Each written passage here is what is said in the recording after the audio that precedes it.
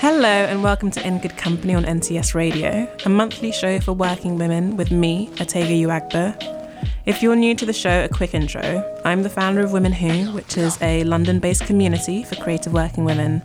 And I'm also the author of Little Black Book, which is a modern career guide for working women and, as of a few weeks ago, a Sunday Times bestseller.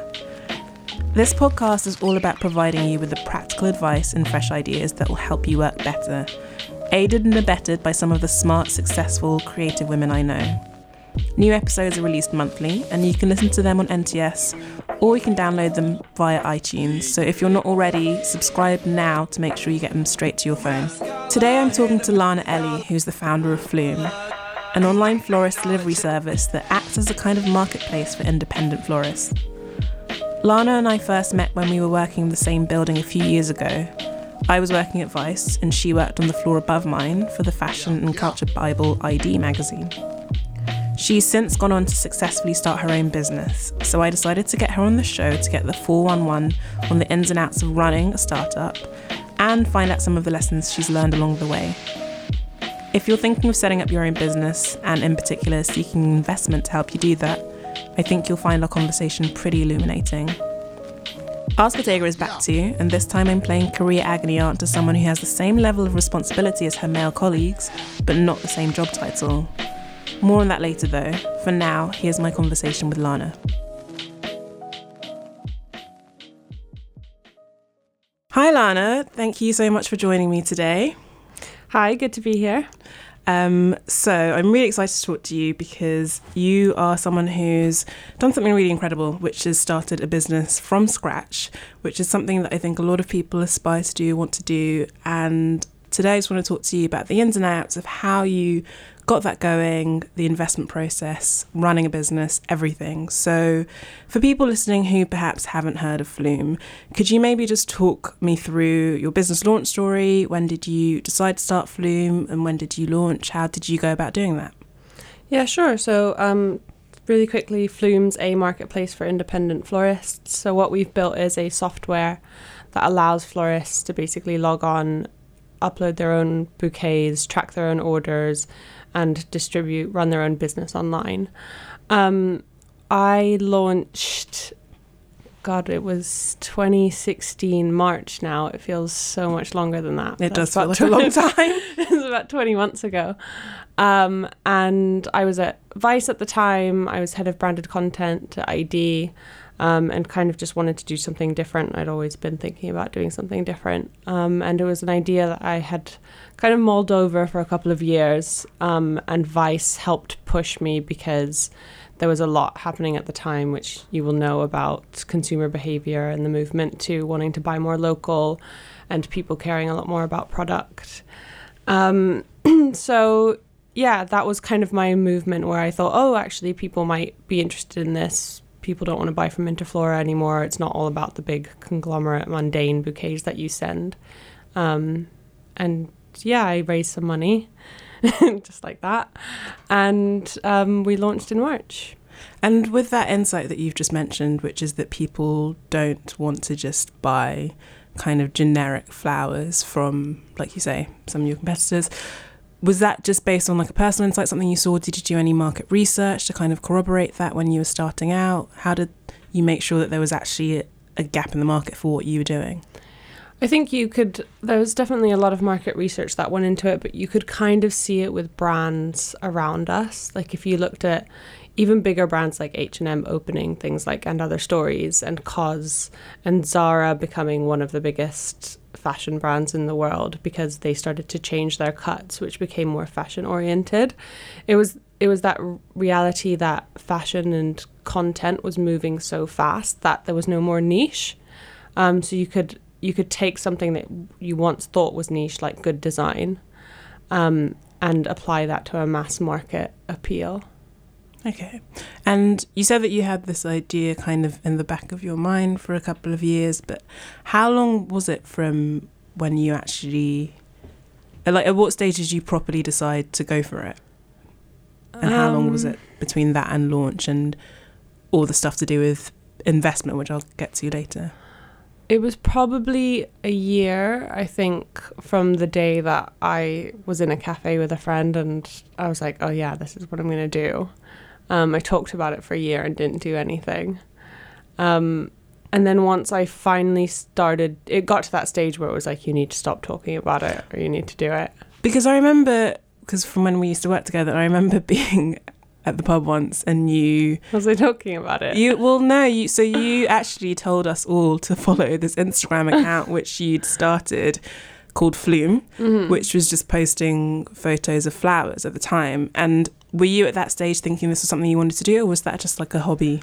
If I had the name Instagram? Flume, I definitely, knew what I was doing at that stage. Okay, you were just like, oh, this is just like a little thing that I'm doing. Just give it a follow. Yeah. That's definitely the way in. Don't try and sell anyone anything and then once they're in. No, it was about a year of talking about it and then I put together a business plan and that really, it got me so engaged that I couldn't imagine doing anything else. Like every day going to work was like, oh no, I have to sit here for 8 hours and do something else. So you were writing that business plan around your full-time job? Yeah, I was doing evenings and weekends. Okay. And just to find out about writing business plans, because I think this is something that a lot of people don't know much about, or it seems a little bit opaque. It seems really, really complicated. Where did you learn how to put together a business plan? YouTube, probably. was my biggest teacher. Yeah. I mean, that's fair. It was all internet based. If you Google, best business plan structure, they all pretty much mirror each other. It's like 10 to 15 pages that gives you the titles. It really sets out the process that you need to go through to even sense check your own idea. And then I just watched people pitch it on YouTube. Okay. And I mean, I've seen your business plan. I won't give too much away about it, but there's obviously a lot of kind of hard data and research in there. So where did you get that from? There's a lot at the library. So, those big IBIS reports and stuff that cost £1,000. You can get them at the British Library for free. Oh, brilliant. Okay.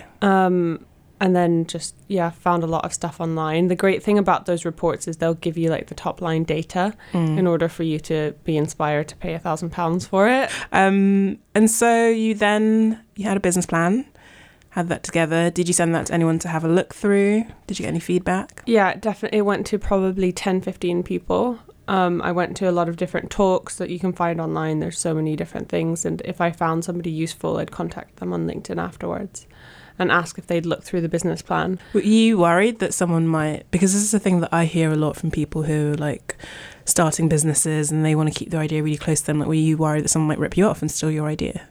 I was in the beginning. I actually went to a talk once and the guy presenting was like, so if your idea is a flower delivery company, and I was just like, oh my god, how does he know? How? I actually emailed him afterwards and I was like, that was an interesting reference, like why'd you use that? And he was like, completely off the top of my head. Wow. Okay. And it was actually him at that stage who was like, you've got to just tell people your idea because they'll help you either figure out if it's crap or help you turn it into something that's quite good. And I would say the idea definitely changed a lot within those first few months. I want to talk about the investment process or seeking investment, because this is another thing that I think is quite opaque to people outside of that world. How did you go about looking for people to fund? Or in fact, why did you need that? Like, what did you need startup capital for? I guess for us, we were building this... I say us, like there were several people. You have a team. Well, at the time it was just you, right? It was me. I'm so used to referencing we and us. For me at the time, it was this technology platform that I wanted to build. So it's a back-end system where several people can log in and upload content to. It's in theory like an eBay. So I obviously can't code. And that was where the biggest amount of our funding went. It went into UX design and then developing the program, the platform. So with the investment process, how did you find potential investors? How did you approach them? How did you pitch them? Like, what are some top tips? What was your experience like? I have to say, admittedly, I think I was quite lucky in this scenario because everybody... I was speaking to the right people who were introducing me to the right people, that being people who had money and, invested. Okay. Whereas in rounds afterwards, when I'm talking about larger sums of money, it's been a lot more difficult. But in this case, and it's such a bad story in a way, because people are like, oh, what's your story? And I go, yeah, it happened in 3 weeks. And the first 2 people I met gave me the money that I needed.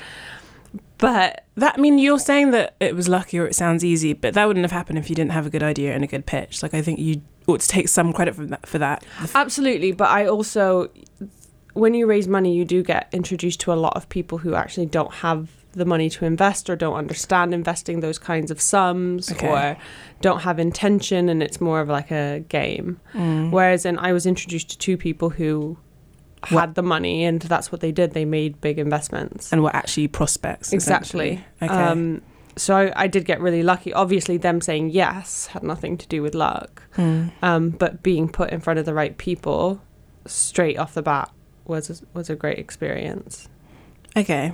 And something that I've heard you talk about before, which is, because you're obviously the founder of Flume, you're a sole founder, which I think can be, I've heard you say that can be difficult for people seeking investment, and that often a lot of investors favour sort of co-founders, or maybe even, a trio of founders. Can you explain a little bit why that is?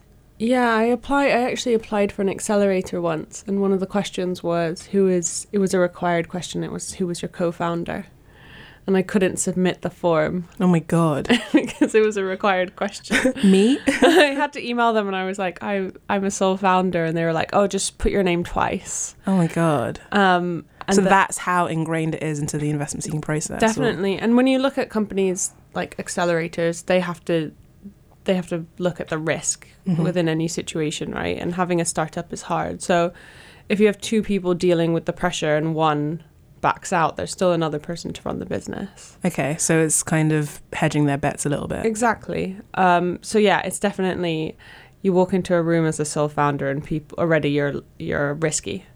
I mean, you're a startup, so already you're risky. You're a sole founded startup, you're even riskier. It adds to your risk value. But I mean, also I see so many scenarios with co-founders where they fall out. Yeah, things go completely tits up. Exactly. There's no clarity on what their roles are. It was 2 friends. There's no contracts. There's ups and downs to both sides, definitely. Totally. I mean, for people who are sole founders, do you think there are particular things that they can do to kind of mitigate that risk, or that perception of risk in the eyes of investors? Probably build a good advisory structure around them. I've definitely seen my investors get a lot more comfortable and confident with me once I have a board. And there's certain people on those boards that they respect and they feel like I'm speaking to every day. I mean, one of the things I mention to my investors all the time is like, yes, I speak to him every day. So they feel more confident with the decisions I'm making. So how do you go about putting together a board? Like, what sorts of people do you get to be on your board? Are they paid for that? Do they get equity? What's the 4-on-1 on a board? I've spoken to a lot of people about this, and I only have 1 person on my board, so I'm still kind of forming it. The feedback I always got was keep it odd numbers, because it's always going to come down to a vote. Ah, okay. And make them investors. So I've seen situations where people aren't investors and are on a board, but the time you're going to give to a company when it's not yours, if you're not one being paid and you're not invested, is quite unlikely. So I always looked at who was on my kind of investment shareholder plan already, and then picked from there. Okay. And then I based it off of who I had a really good relationship with and what value they were bringing to the business. And what's in it for? I mean, I guess presumably a stake, that's equity, that's what's in it for them, or? Well, no, because they've already invested. So the guy on my board actually doesn't make anything extra. Oh, I see. But they want it to see well. They've now got skin in the game. He wants the business to succeed because it's going to show a higher return on his money, obviously. And there's also an understanding that I'm not going to know everything.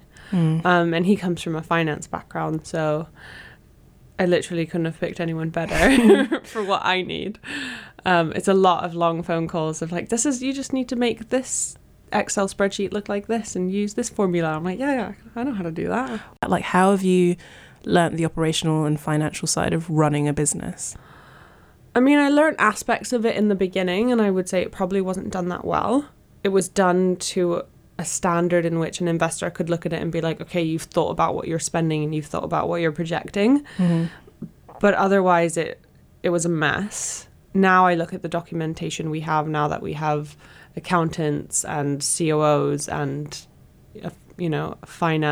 a board director who comes from finance, and it's completely different. It's like beyond what I would have ever expected to have made.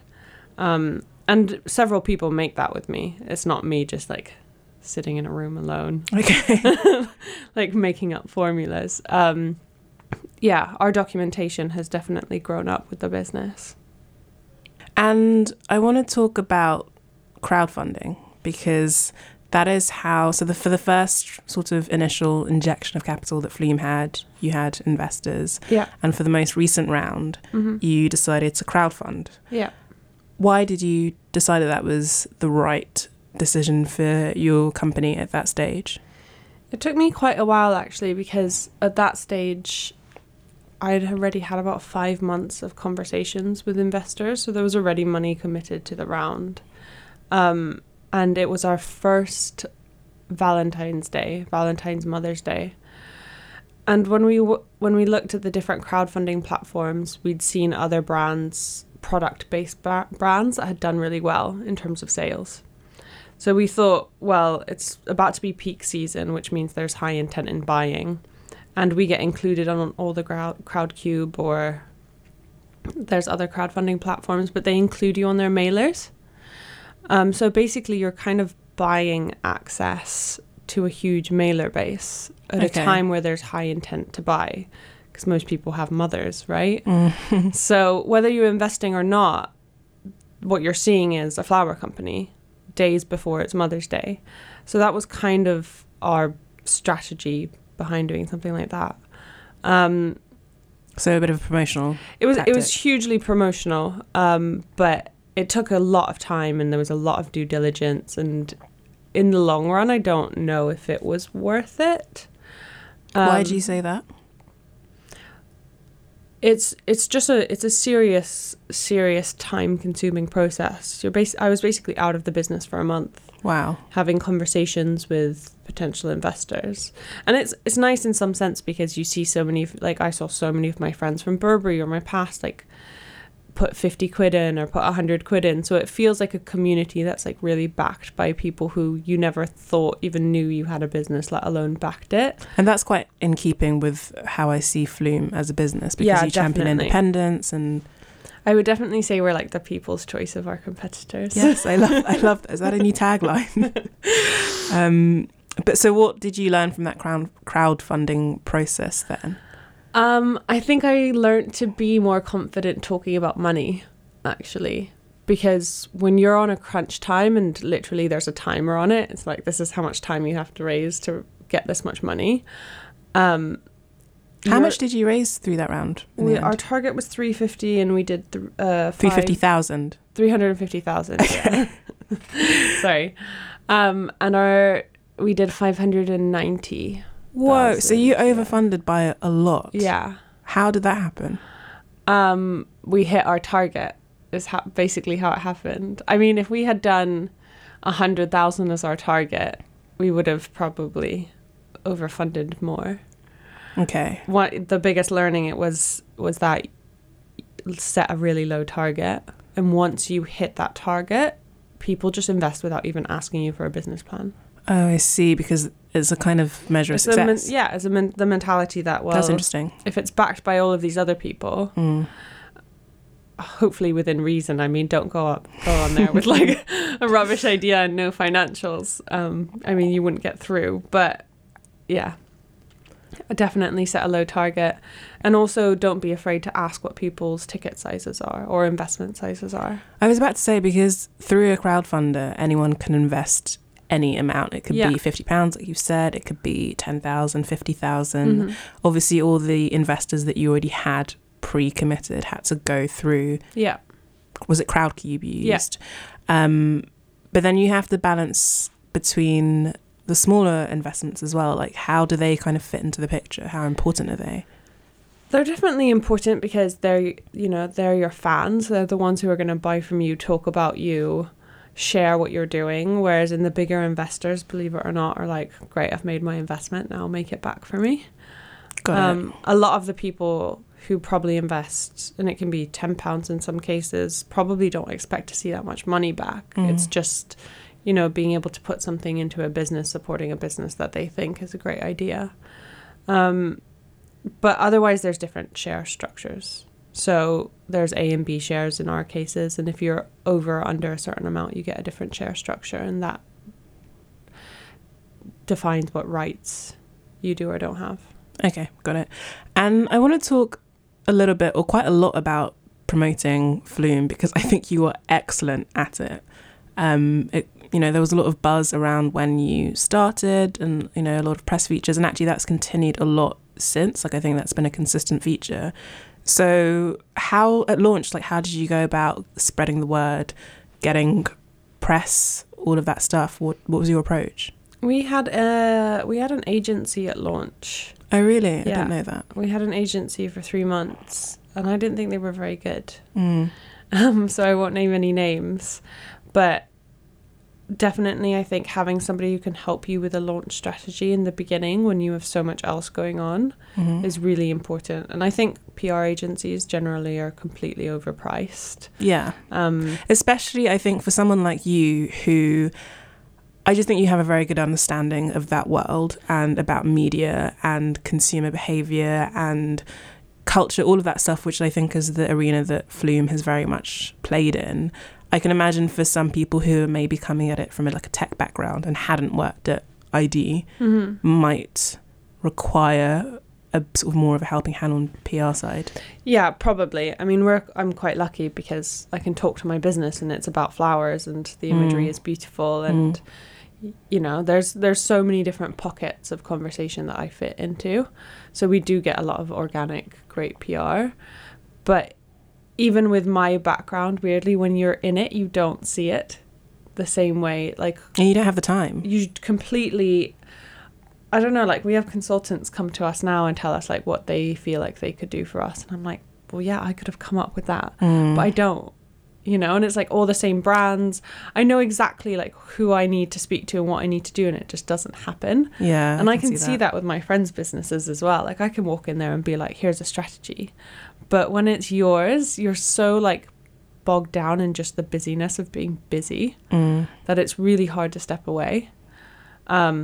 But yeah, we've had a mixture of agencies, which other than for a launch, I would probably never use. Okay. And then a couple of people here and there helping us, whether it's a single PR person or a lot of organic or just generating our own around different things. My question is that, like, how do you generate your own? Like, are you literally pitching to journalists, sending them a press release, for someone? Okay. Yeah, so we have kind of a big list now that's ongoing. We look at different publications, see what stories we could fit into or what sections, see who wrote it.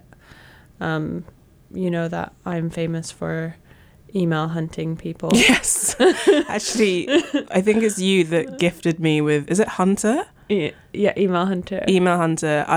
It was you who told me about that, and I use it, I would say, pretty much every day. I use it literally for anything, whether it's investment or PR or anything. You can just find anyone's name. If you have the time and the willingness to go out and say, okay, these are the people I need to speak to write this story, and just build a list of emails and what their roles are, and then you can find their emails on LinkedIn. That was my approach when my book came out over the summer, was using Hunter and a little bit of sort of my brain. I would look at like a publication and try and figure out who the commissioning editor might be. Yeah. And then use Hunter, a bit of trial and error, and then an email would land in their inbox. a lot of this mail has this order. Bounce backs. Yeah. I've had so many bounce backs. Me too. But it's effective. It's really effective. And there's actually ways that you can bulk email people without it looking like you're bulk emailing them as well. That's interesting. I always say that every email should be so tailored that, it depends on whether you have the time, and I imagine you definitely don't have the time. But I always when I'm reaching out in a kind of press point of view or just general reach outs, I'm like, it should be so tailored that if it were to go to someone else, it would seem weird. Like if you just change the name, it would seem weird because you would mention their publication and, you know, the beat they write about and similar things. Oh yeah, it's still that tailored. Oh wow, okay. Yeah. You need to tell me about this. You just have basically you upload a CSV and you have different columns and then you put bits of code into what you want changed. Okay. So you can literally put like a whole section specific. What is a CSV? It's like an Excel download. Okay. And then it's called Reply Up. I think it's like 11 quid a month. Reply Up. Reply Up. And you can upload, say, 300 emails. That's amazing. All the different. Which is obviously not what we do. All of our emails are super personal. No, I mean, but I think everyone understands what the nature of the game is. We're a tech, fast-growing business. Like we need to email 300 people a day. I was about to say, and it makes sense that you found this really high-tech way of doing it as well. Only you, Lana.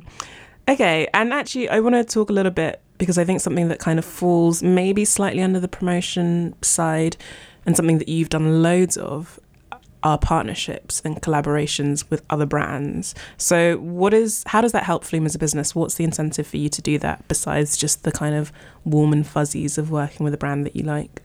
I mean, it has negatives and positives, definitely. You need to do a lot of work and really understand what brands share the same audience as you. Otherwise, it can be a huge waste of time. Mm-hmm. But for us, it's technically free advertising, and we're dealing with really small advertising budgets.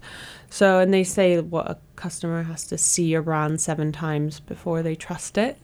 Oh, okay. Never heard that before. So it's just that element of like, well, if, you know, our user buys furniture from Smoon Editions and eats at, I don't know, Whole Foods, you know, what are the ways that we can get to them in front of all of these different touch points? Mm-hmm. So partnerships kind of does that for us. It's that hope that if they buy furniture or food or clothes from these brands, our assumption is that they do buy them from those brands, and then they see our name mentioned in their mailer or on their social, it just builds trust.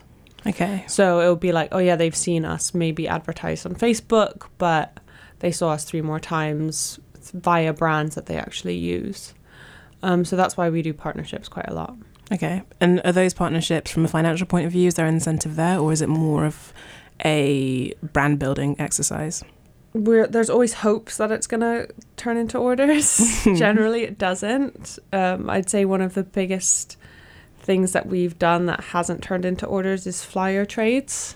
What is that? When you trade flyers, so like we'll send you 1,000 flyers to put in your boxes. Okay. So we did that with like Mindful Chef. Got it. Anything that kind of sends out like monthly subscription stuff. And I see. They'll give us a bunch of flyers with a code, and then we'll put it in all of our bouquets. Got it. Okay. Those things tend to not work. I was about to say, because I get so much of that stuff, and I think my instant reaction is to put them straight in recycling. Yeah, there's like 10 within one envelope, and you're like, yeah, what? I never read them. That's interesting. And that's when you try to spend more money to make them different, so you stand out. But a flyer also, is a flyer, maybe?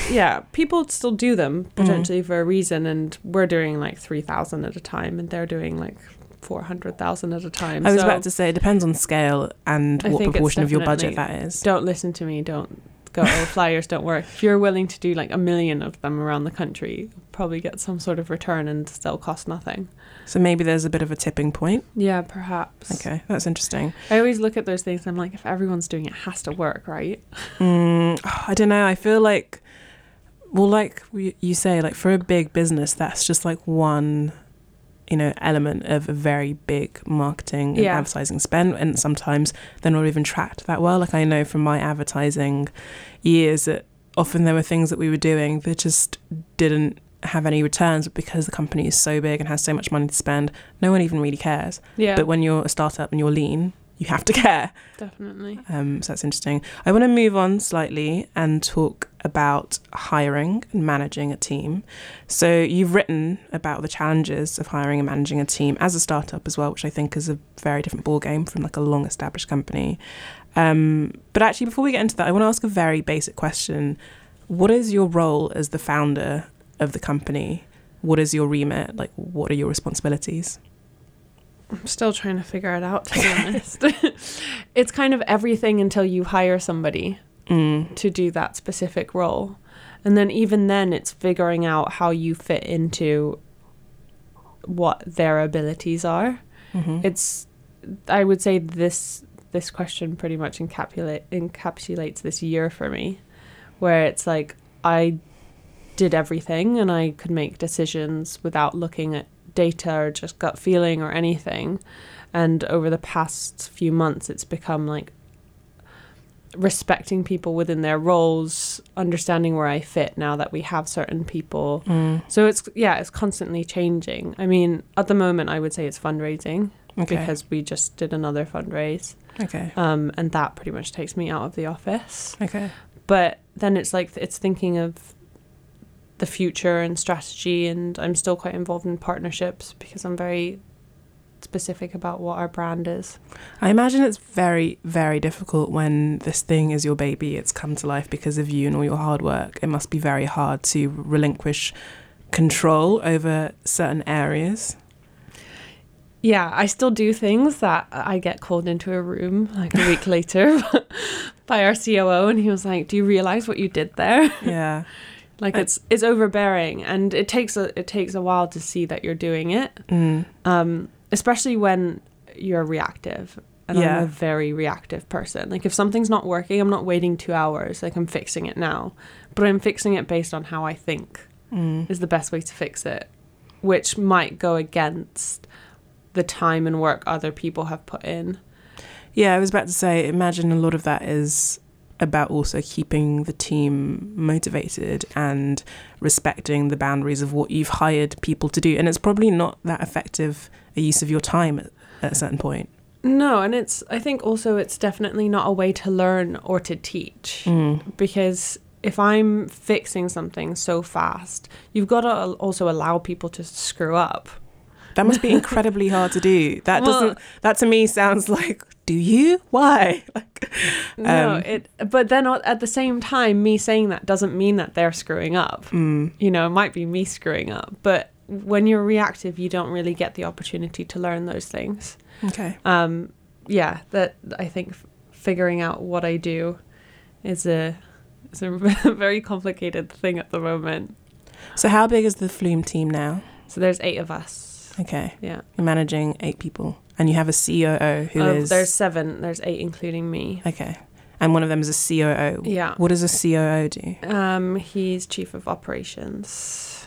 So what does that encompass? So we're lucky because we're a marketplace. So we have supply demand, kind of a obvious split between how the business works. And Jack deals with a lot of supply stuff. Okay. A lot of the in-office stuff. Our processes for tracking business intelligence data, our processes for signing up florists, our processes for internal requests on design, all of those kind of things. It's interesting that you've mentioned that, and it's actually only now that you've mentioned it that it has reminded me. But yeah, Flume is a business of 2 halves. There is the consumer facing side, which I see when I log on and order some very nice apology flowers, which I think is the first time that I used Flume. Right. And there is also the supply side, which all the independent florists that you work with. Yeah. How do you go about like getting florists on, if you can share, or like what do you look for in a florist and a flower partner? Yeah. I think people don't actually realize it's like running 2 businesses. Yeah.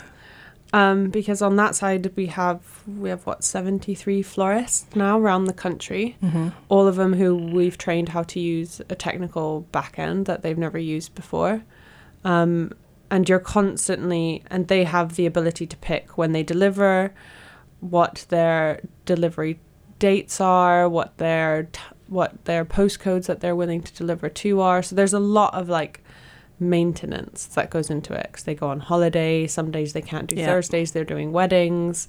You know, there's a lot of changing things around constantly, and we're bidding ads on like same day delivery, and then someone takes down their same day. Oh God. So there's a lot of back and forth. So we have community management. So on that side of things, there's actually almost more going on than on the demand side of things. Yeah, I can imagine. It's the side that people don't see, but it's the product that people are buying. And just for people listening, it might seem really obvious, but the Flu models that you get a commission on each of the orders. Exactly. Essentially. Yeah. I want to just ask you a couple of general questions just to kind of wrap up. Sure.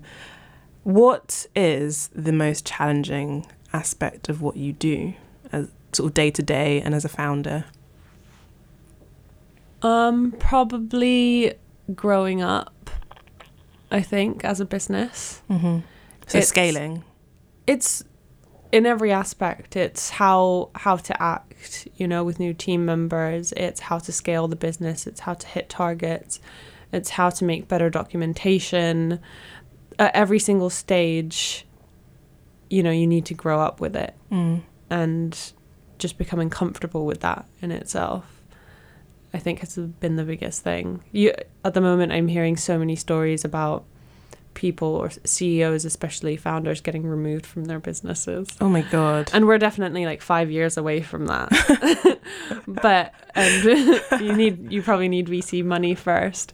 But it is that reality that as a founder, you can walk into a room and you can like tell anybody, whether they work directly under you or not, what to do, and when to do it.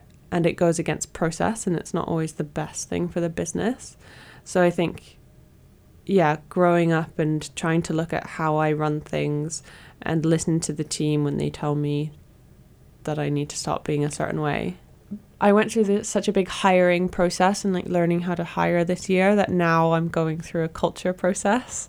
Okay. Like all I'm reading or talking or thinking about is culture. It's like, God, I've got people.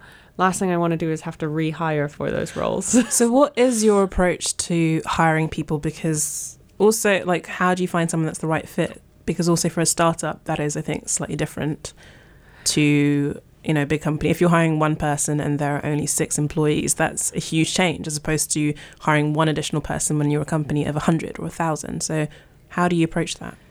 Yeah. My first approach was, if you got a feeling and it was good, hire them, give them 3 months, and then if it doesn't work out, get rid of them. That sounds expensive or time consuming. It's wrong. Because onboarding It's really, people really wrong. is a long process. Yeah, I kind of thought, well, we really need someone in right now to do the job. Nothing bad can happen of having someone in to at least get started and doing it. And thinking about it now, maybe nothing bad happened. I learnt how not to hire, probably. And now the process is completely different. Like, there's a lot more. It's less of a conversation. I was actually reading a thing recently that was saying that founders shouldn't hire for their companies. Why? Because you're salespeople. You're used to selling your business. And it's true, I'll walk into an interview and I'll make that person want that job. It doesn't become about whether it's right for them or they're good at it. It's, I want you to want it because we're so amazing and we're going to be doing so many amazing things. That's a really good spot, actually. Yeah, and you actually completely forget to ask the right questions. And when Jack hires, he like asks proper questions and sets projects for them afterwards. And so, yeah, Jack's definitely taught me a lot in watching him hire. And now it's a several step process where both of us are involved. It's, you know, me more for feel, for culture, for understanding, like, does everyone else on the team want to work with this person, hang out with this person every day? Because ultimately you spend a lot of time with those people. And then together with Jack, we'll build kind of projects that they need to respond to. What part of running a business do you think people would find most surprising? And I've asked this because we are definitely living in an era where it's very, very sexy to be an entrepreneur, particularly a female entrepreneur, and a young one, and a photogenic one, and all of that stuff, which you are all of those things. So I want to know, what are the surprising things that people probably don't realise? It's funny you say that because I feel like being an entrepreneur actually escalates getting rid of those things.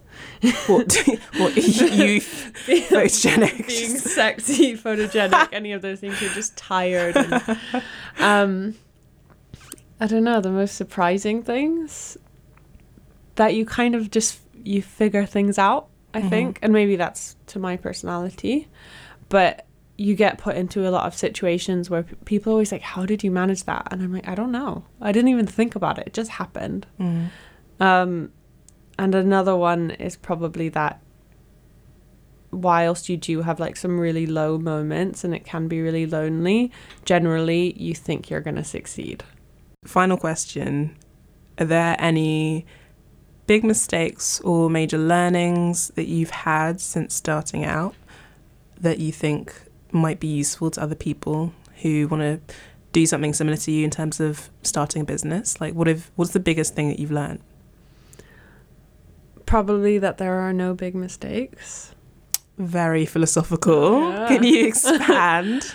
I always have these times where people say things to me like, oh, you raised for too low of a valuation in the beginning, or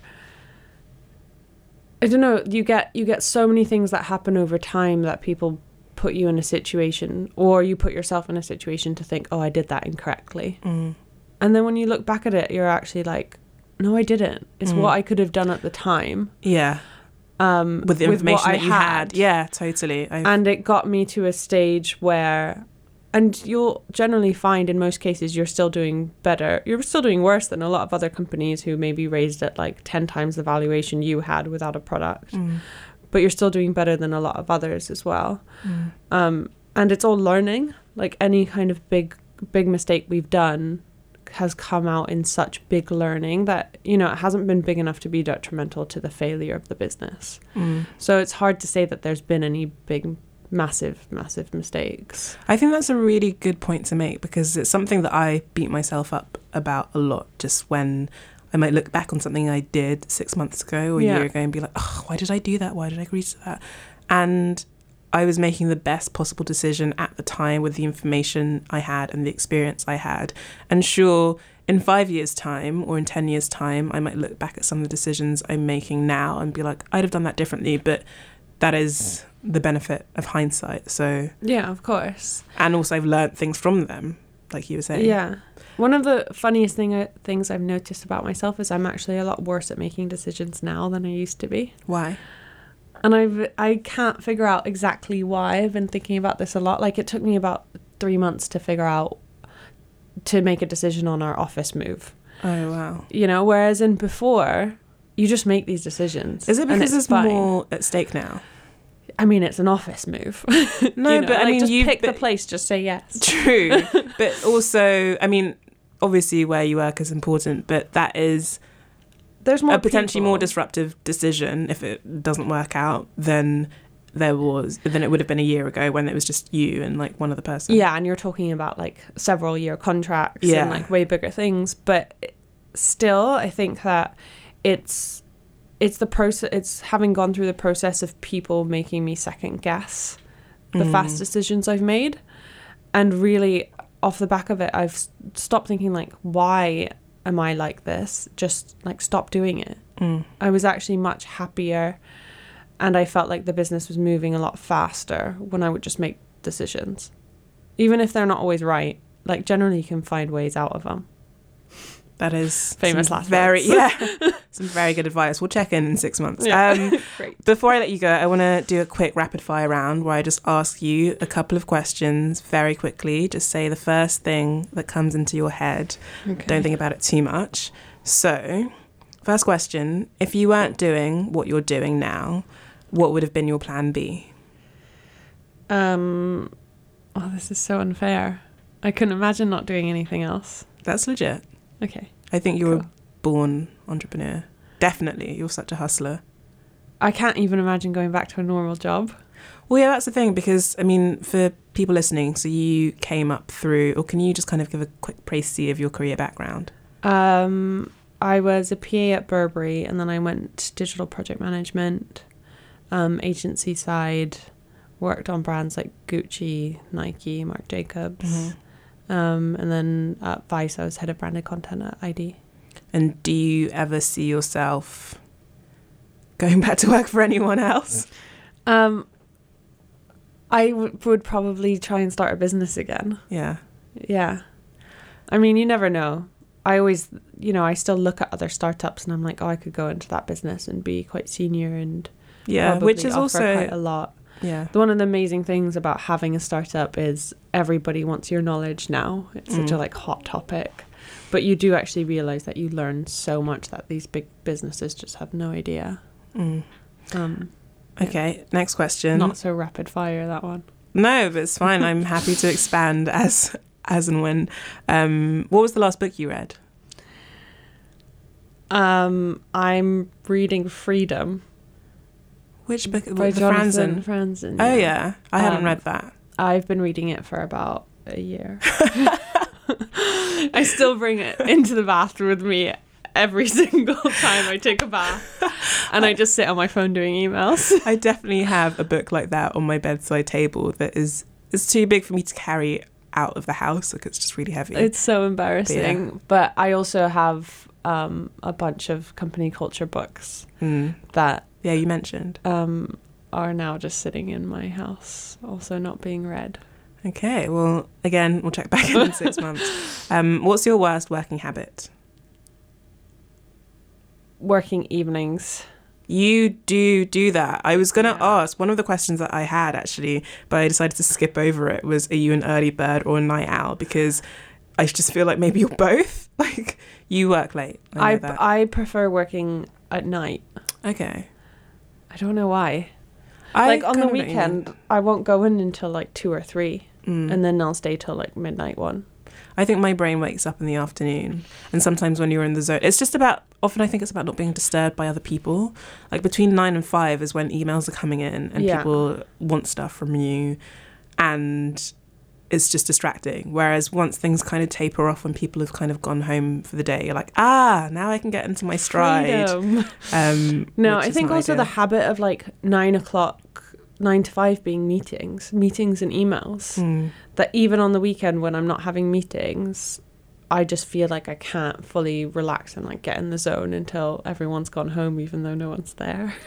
That's a good point. How do you think the people you work with would describe you in 3 words? I don't think I want to know. Okay. How would you describe yourself in 3 words? Driven, very good at procrastinating. That's more than 3 words. Shit. I'll let you have that. Thank you very much for joining me, Lana. It has been such a pleasure to talk to you. Where can people find you and your work and Flume? Flume.com probably, or follow us on Instagram. It's Flume Official. If you like flowers, otherwise probably don't. I mean, even if you don't like flowers, other people in your life might do. So that's true. Send them flowers are for other people. Maybe I'm going to start self-gifting myself Flume. You definitely should. I do it all the time. Do you? I mean, you probably do it to test it out, but maybe I'll just do it anyway. I tried to do it this weekend because the team posted something on Instagram and I was like, oh, I really want that. And it actually wasn't up yet. And I was like, why are we posting stuff that's not up? Oh my God. Okay, so that makes sense for me to do that. Yeah. Okay. Brilliant. Thanks, Lana. Great. Thanks for having me.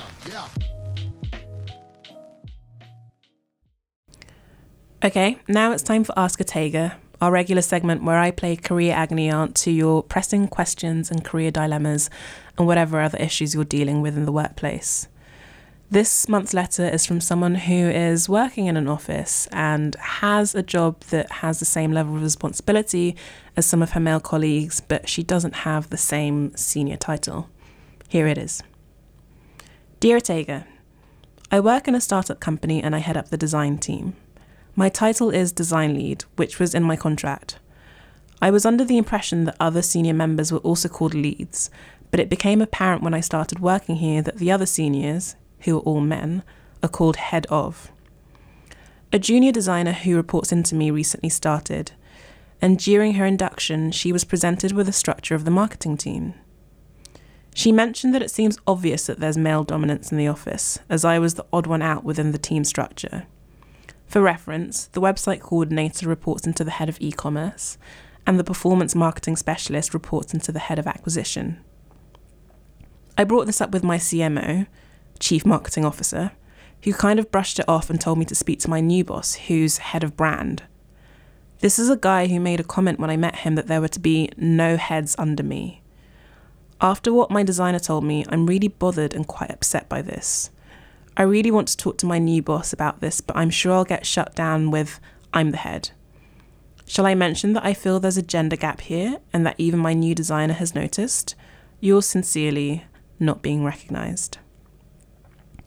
I was really annoyed when I got this email, annoyed on behalf of the letter writer for so many reasons, because let's face it, job titles are important. They are a signal both to the outside world and to your colleagues of what level you are within your organisation and the remit of your role. And I say this because I think sometimes, particularly in creative industries, people can be like, oh, job titles aren't important, it doesn't matter, it's, why are you being so hierarchical? They matter. They're important outside your company. For example, if you're on the job hunt and a prospective employer looks at your CV, they'll look at your job title as an indicator of your capabilities and experience, not to mention your likely salary. They will use your job title to kind of figure out where you're likely to be on and sort of try and triangulate where you should be on based on that and their expectations. So you want to make sure they're in line. Same to, if someone is scouting LinkedIn looking for people who do a certain job because they want to approach them and recruit them, your job title will help them, will be an indicator to them of what kind of work you currently do, what level you're at. I also think they're pretty important internally from a day-to-day perspective. I know that when I used to work in big companies, so I used to work in advertising, and when I was working in a big ad agency, if I needed to approach someone in a different department and I wasn't really sure who to approach, maybe I had a question or an issue or wanted to talk about a project, my first step would generally be to look at the org chart of the company and go from there. So they're important because they can actually help you and the people around you do your job better and be more effective and save everyone time and just be a general indicator. So in conclusion, job titles are very important. Actually, before I kind of get into this specific issue, as a general note and aside, I want to say that if you've outgrown your job title, say you've been working at a company for several years and your responsibilities have grown, you're doing a lot more than you were when you started out, and your job title no longer really reflects the work you're doing, you should be really vigilant about that. And think about addressing that, or definitely address that with your line manager or department head or whoever the relevant person is. And it's not even necessarily just about getting a more senior title and the stuff that comes with it, which might well be a pay rise as well. So that's obviously important. But if, for instance, you've made more of a lateral move in the company and you're now doing something just quite different, it's also important to reflect that in your job title. To address your particular issue, more specifically not being recognised, where would I start with this? I would say, first of all, just to cover yourself, be totally sure that you actually are on a par in terms of responsibilities and seniority with your male colleagues who have the head of title before you approach someone about this. So just really look, maybe they have more experience, or maybe you actually are in subtle or not so subtle ways doing quite different jobs. Maybe they do actually have more people reporting into them than you do. You said you've got one kind of direct report, maybe they've got 5 or 10 or more. I don't know the structure of your company, but I would say just kind of do your due diligence on that and make sure that there is actually a discrepancy in the team structure, and that, these people are doing similar jobs to you in terms of managerial responsibilities before broaching the topic. If you feel like there are, then I would definitely broach the topic. A word of warning: nobody likes being called sexist. So whilst there quite possibly is a gender-based reason for this situation, and in fact there probably is, I will kind of take your intuition on that. I would really avoid bringing that up straight off the bat, if at all. Unfortunately, men and just generally companies tend to become extremely defensive when they're accused of sexism, even though they very often are, as we've seen in a lot of stuff that's been revealed in the press and media of late. So even if that's what you suspect is going on, I would say that you should probably be a bit more diplomatic about approaching it. And what you need to focus on doing is making an inarguable case for a title change based on the realities of your job function and the job function of those around you, as opposed to anything that is a little bit more subjective. It's annoying, but it's also a pragmatic way of approaching this. And if you want to get things changed in your favour, you're going to need to be pragmatic here. Another thing I would say is there is really no need to mention that this discrepancy was pointed out to you by someone else, because that could be interpreted quite badly, as though you're kind of like gossiping with a new employee and turning them against the company. And also the fact that actually a new employee, even though it's kind of great that, you know, there's this outside perspective, they're not actually necessarily in that great a position to evaluate a company structure because they're new and they don't necessarily know how things work. So that doesn't really work in your favour anyway. So generally I would avoid kind of saying that this perception has come from anywhere outside of you. I just don't think it'll work in your favour. In your case, there is another difficulty in figuring out who to actually approach about this problem. You've already said that your boss, who is head of brand, probably won't be that helpful because he said that comment about having no heads of under him. Don't know in what context that was said, but that isn't necessarily his call. I don't know the team structure, but it sounds, you mentioned a CMO, the Chief Marketing Officer, who technically is the head of the marketing department. You know, you should be looking to see if there are other more senior people in the company who have the kind of necessary power to change the org structure, change your job title. In your case, it does sound like your CMO is that person. So I would definitely return to the topic with him and be a little bit more concerted in saying that you would like to have a meeting and a proper sit down to catch up and discuss that specific issue, and don't let him push it onto this head of brand guy, and if necessary say that you don't really think that that is the head of brand's remit or role or responsibility or call to make that decision, and that you would like to speak to him about it. And then in that meeting, it's really just about outlining that you do have the same responsibilities as the other heads of that you've mentioned. So whether that's managing people, managing clients, assigning work, having direct reports, doing, you know, performance evaluations, all of that other stuff, you need to outline the ways in which your job title, your job roles are essentially the same, and therefore your job titles should be the same. And then say that as a result, you'd like to change your job title to reflect that. You don't need to give any further justification besides that. Like, don't turn it into an emotional thing. It is just very much a straight up and down practical thing. I do the same job as these people. I have the same level of seniority and responsibility as these people. Therefore, I should have the same job. If your CMO says no, ask him why. The fact that this other person, your boss, has said that there'll be no heads of under him isn't a good enough reason. Like, his ego shouldn't be affecting your job title if you're doing the required work to have a head of title. So yeah, the key thing really is about making just an inarguable case for the fact that you're doing the same job as everyone else. If you don't get anywhere with the CMO or the head of department, I would then consider talking to HR about it. Ask them to walk you through the org chart of the company as it pertains to you and point out your concerns. A word of warning, I think it's always important to remember that HR exist to protect your company. They are on your company's side, not yours. However, they are likely to be a bit more objective and understand the potentially, you know, harmful effects for the company that this can have if it looks like they are discriminating against someone because of their gender. And also, you know, they are helpful departments to work with in general, and they can have a discussion on your behalf with the seniors in question if you make a really clear case about why your title is out of line with your peers.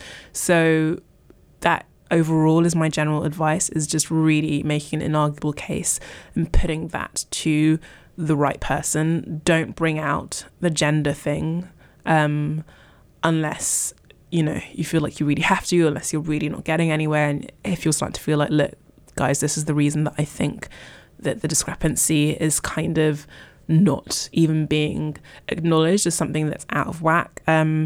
But I wouldn't lead with the fact that you feel like you're being discriminated against as a woman, which is unfortunate. But people tend to be really defensive about that kind of thing. So yeah, hope that helps both you and anyone who is in a similar position. I imagine that is a lot more common than it should be in a lot of companies. And do let me know how you get on. If you've got a career question that you're struggling with and that you'd like my opinion on, don't hesitate, email podcast@womenwho.co, and I will do my very, very best to answer your question in the next episode. And that's it for this month. Thank you for listening. I hope you found that useful. For more where that came from, follow me at Otega Uwagba on Instagram and Twitter. That's OTEGHAUWAGBA. And you can also follow Women Who, which is at Women Who, again on Instagram and Twitter. Or head to www.womenwho.co to sign up for our weekly newsletter, find out about upcoming events we've got coming, and generally stay in the loop with everything Women Who related. If you're listening on iTunes, don't forget to subscribe to get the next episode straight to your phone. And please, please, please do leave me a nice review whilst you're there.